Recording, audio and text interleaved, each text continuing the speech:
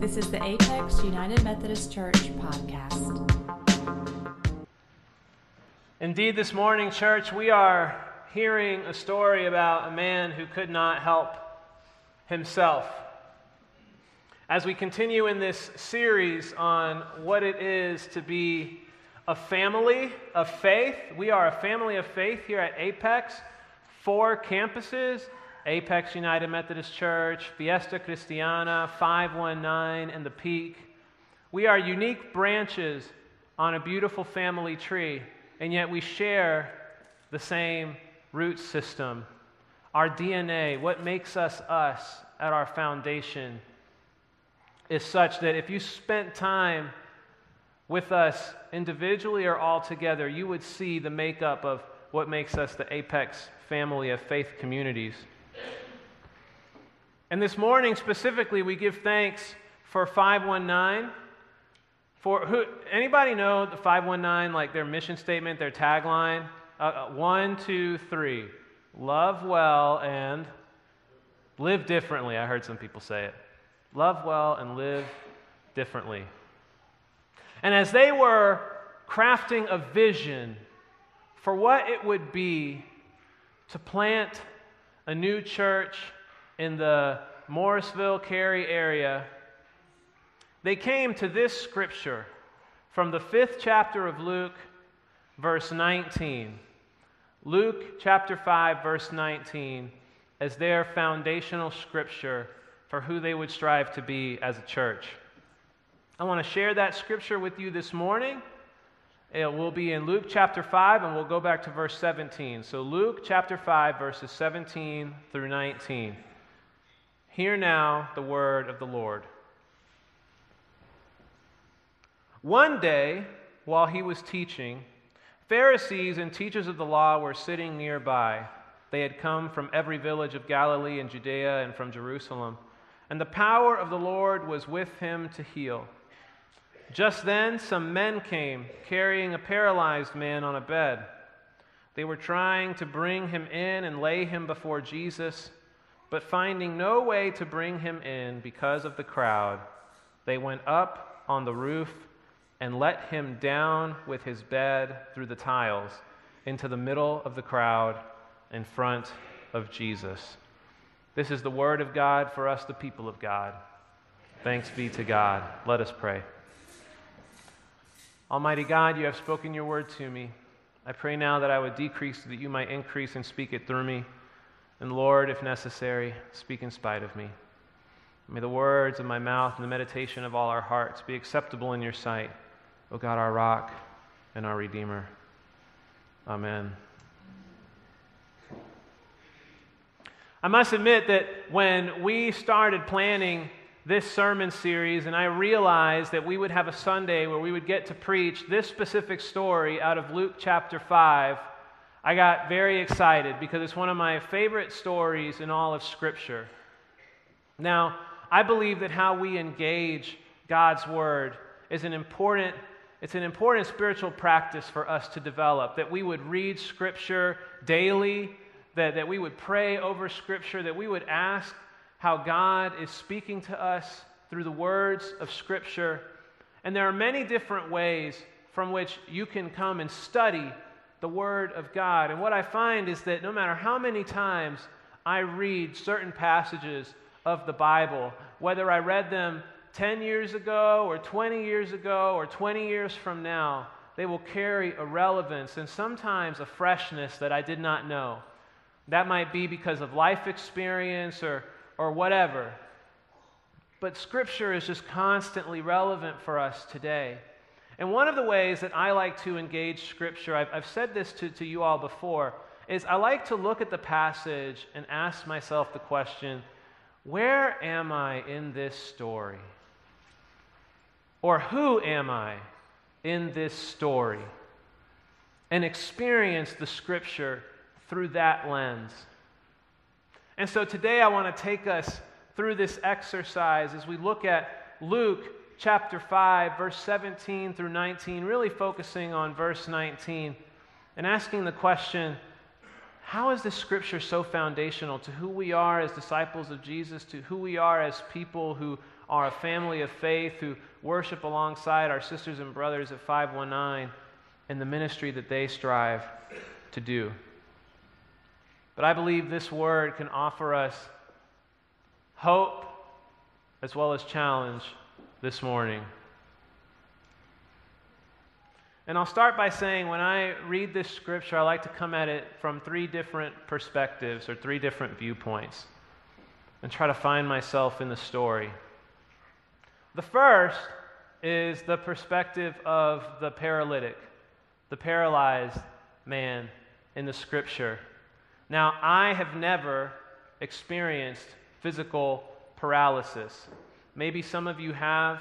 I have close friends and family members who have experienced paralysis of some sort. I have seen the ways that they have worked through that to become incredibly independent and joyful people, and I've also seen the ways that that paralysis has at times left them completely hopeless and even helpless at times. And while I've never experienced it physically, I know that at many points throughout my life, I have experienced what I might consider to be a paralysis of faith. A paralysis of faith. Points in my faith journey where I was so numb to what God was doing, to how God was active, that I might struggle to even articulate where God is in the world or how God was working in my life. And I don't think it's just one moment. I think throughout this journey of faith, I've had many moments like that. Maybe, as you're sitting here, you can think of moments where you have experienced perhaps a paralysis of faith. Maybe after a family member or yourself received a diagnosis that struck you. Maybe after you experienced some trauma or loss. Or you were wrestling with a question that you didn't know the answer to, or a decision that you didn't know how to make. Maybe you have experienced a paralysis of faith before. I've experienced it many times. The one that was most strong actually came in my first year of seminary. Now, I will tell you that 4 days before leaving for seminary, I made the best and most incredible decision to propose to my now wife, which was great, except I was leaving for seminary in 4 days. And for my wife, someone who her family, her whole world had always been in Tampa, Florida. Her dad is one of 9. She has like 1 million cousins. I still don't know all their names. Yeah, I really don't. I really don't know all their names. I proposed to her, and then we engaged in a long-distance relationship for a year. And I wish I could tell you that it was all cupcakes and flowers and rainbows and roses, but it just wasn't. And I moved up from Florida to North Carolina. I had really close friends in Florida, some of which came to seminary alongside me, but I just struggled to find some connection. And with that struggle to find connection, and with the fact that I just missed home, and I missed Amy, I just started to think, what am I even doing here? Why did I move up to North Carolina to pursue this crazy thing called ministry? And as I continued to live up here, and as I continued to realize that as a music major in undergrad, I didn't do a lot of paper writing, so as I waded through the waters of learning how to research and write, and not always getting back the grades that I had been accustomed to getting back, and dealing with all of this, I just came to a place where I was ready to just call it quits and go home. And I remember having a conversation with my father where I told him, I said, I don't know what else I'm going to do, but I just don't think I can do this. I don't even know if I want to go to church. I don't even know if I want to read my Bible. I don't even know if I want to pray. And I was reading Scripture every single day, but it was just for purely academic purposes. I was just learning for the sake of going to school. Thank God for a discerning friend who, though I did not spend a lot of time getting close with him during my first semester in seminary, he knew me from Florida. And he knew the Angelo that he knew in Florida was not the same as the Angelo he was seeing at Duke. And so one day we were in chapel and he just asked me. He asked me that great question, how are you? But he didn't settle for fine. How are you really? And I started to explain to him how I was thinking I was not going to come back for the second semester. I was going to go home. I'd already started to look at jobs. I started to look at grad school programs for music, just anything that could get me out of this. And he just very confidently looked at me and said, "You're not quitting this semester. You're going to give it the rest of the year at least." And he and some other friends came alongside me, and they carried me to Jesus. I could not walk there on my own. They carried me to Jesus. I was the paralytic, and they carried me to Jesus. How have you been carried to Jesus? What have been those moments in your life where you have experienced a paralysis of faith such that you needed people to come alongside you? You needed to lie down on the mat, and you needed to know that even if it meant they had to cut a hole in some roof, like they were going to carry you through the season to Jesus to experience healing and renewal.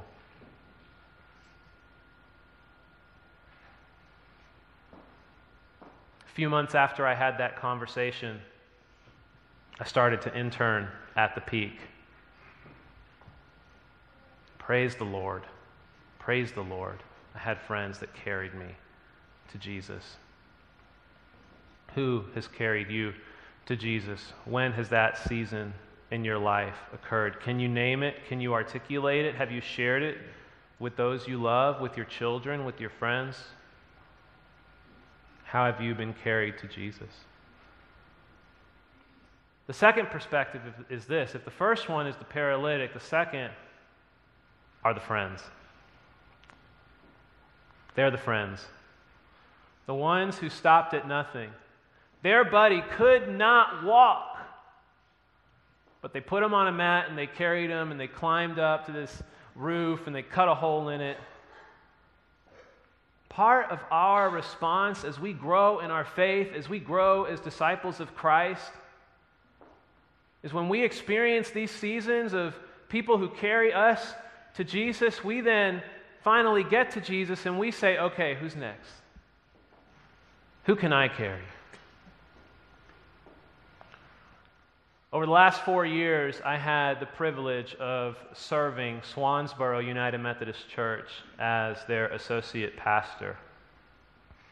And while we were there, there was a man in the church named John. And we're going to call him John this morning. That's not actually his name, but we'll call him John.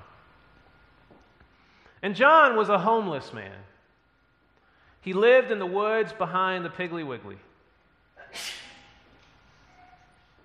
John loved coming to church. He loved coming to church for a few reasons. First, he knew that God was going to be there. Second, he also knew that there would be coffee and donuts there. And people that would greet him with a smile. Our church community loved John. Countless members of the church opened up guest rooms to John. They offered John employment. They offered John financial help. They offered to come alongside John and carry him to Jesus in so many ways. But John struggled with addictions, and John struggled with how he was raised and how his family abandoned him. So part of his reflex to when people went and tried to connect with him was that he would just run. He would run at the first sign of like any real relationship being formed. And eventually he just stopped accepting the help. He wouldn't take anyone up on their offer to stay in their guest room. He wouldn't take anyone up on their offer to give them jobs on the side. He just wanted to come to church on Sunday morning, sing some songs, and then go back behind the Piggly Wiggly. Now, several of our church members actually went and visited him. And one night specifically, John had been getting sick and wouldn't listen to anyone tell him to go to the hospital. Well, finally, we decided that it wasn't up to him. This lady was with John, and she called the ambulance. She called 911. And the ambulance came, and right before the ambulance took him away, the lady prayed with John. And John thanked the lady. He thanked her and he said, "Y'all have been my family. Thank you so much." John died that night. He would have died behind the Piggly Wiggly. Thank God that someone from our church went out to check on him. Now, the following week, after a whole week of trying to find this man's family, reaching out to them, nobody wanting to come, be part of any service, check in on him in any way, we had a memorial service for John at the church. And for this man that lived behind the Piggly Wiggly, the church was full. And we shared stories that made us laugh and that made us cry. And I believe wholeheartedly that even while John stopped accepting the help, I believe that that church family came around him when he was lying down on the mat and picked him up and helped carry him to Jesus, such that the last thing he would tell us was how thankful he was for the love that we had shown him, and that he would ask for prayer. When have you carried others to Jesus? When have you carried others to Jesus?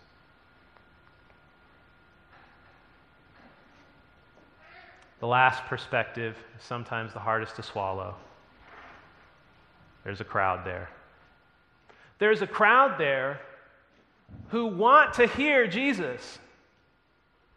They want to hear Jesus so much. They want to experience the teaching of Jesus so much. They've heard so much about this man that they fill a house to the point where nobody can get in. The crowd, unintentionally, has created a barrier. A barrier such that if anyone else wanted to engage Jesus that wasn't already there in the crowd, they would have to climb the building and cut a hole in the roof. The crowd got in the way. How have we gotten in the way? How have we gotten in the way at times? Intentionally or unintentionally? Of people experiencing the radical love and mercy and grace of Jesus. How have we established barriers? Barriers perhaps for ourselves in our hearts, barriers in our churches, barriers in society. Where we're so focused on Jesus that we can't see everyone else trying to get to him.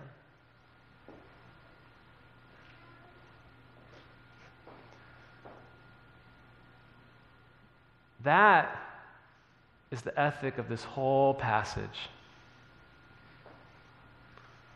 That we would be people who would seek to take away the barriers. That we would be focused on Jesus, but we wouldn't be so focused that we couldn't also see that there are others trying. There are others trying to get to Jesus as well. That's part of what love well, live differently means. That's part of why this passage has become the foundation not just for the 519 campus, but it's really an ethic for our whole church.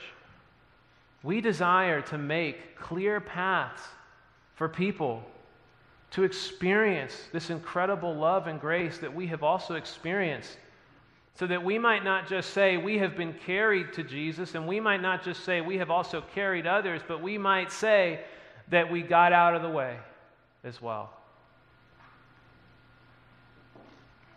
One of the ways we do that is through our focus on being a church of radical mission and deep discipleship. This morning we have a video we want to share with you.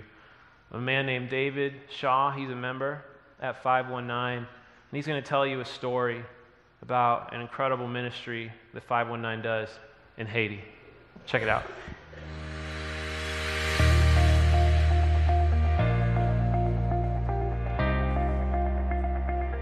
Back in March, we took a team down to Haiti, and it was a great experience.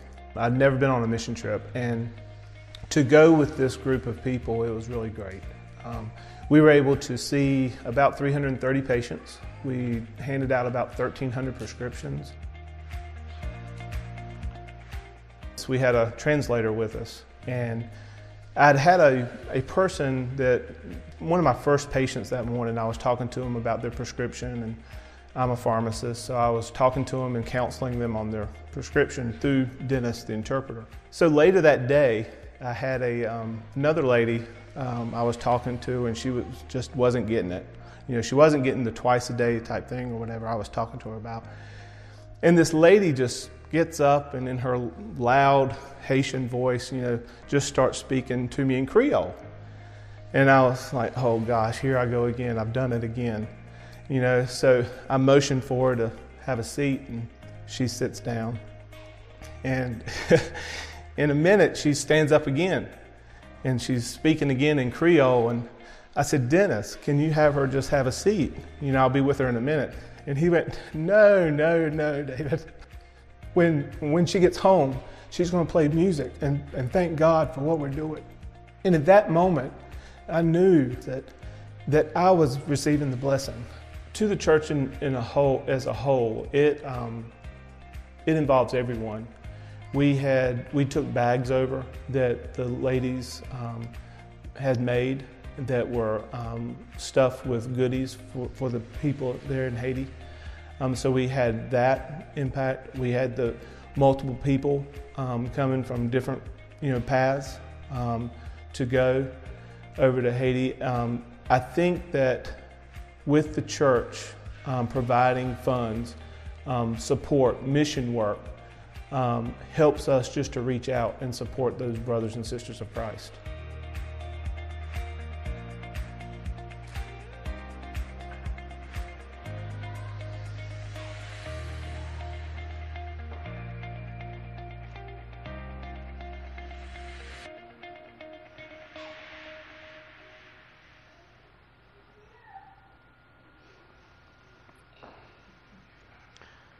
So for each sermon in our sermon series, the pastor of the respective campus got to share kind of a big idea as to why they picked the scripture that they did. And here's what Pastor Owen wanted to share with us today.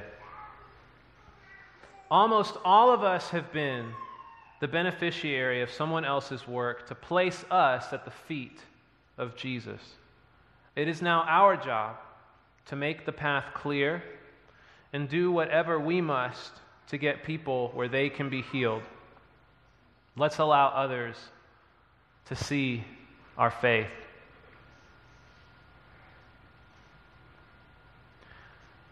Three questions for you this morning.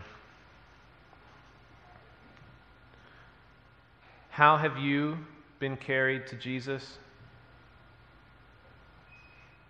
How have you been engaged in the work of carrying others?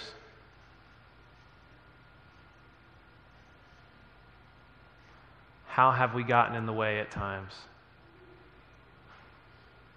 Maybe the fourth question, what can we do about it? What can we do about it? I believe these questions are relevant to all of us. I think they're questions we can talk about with our kids, with our spouses, with our friends, with our small groups? How have we experienced the work of Jesus in our lives and the work of others in our lives as well? That's what I want to leave you with this morning.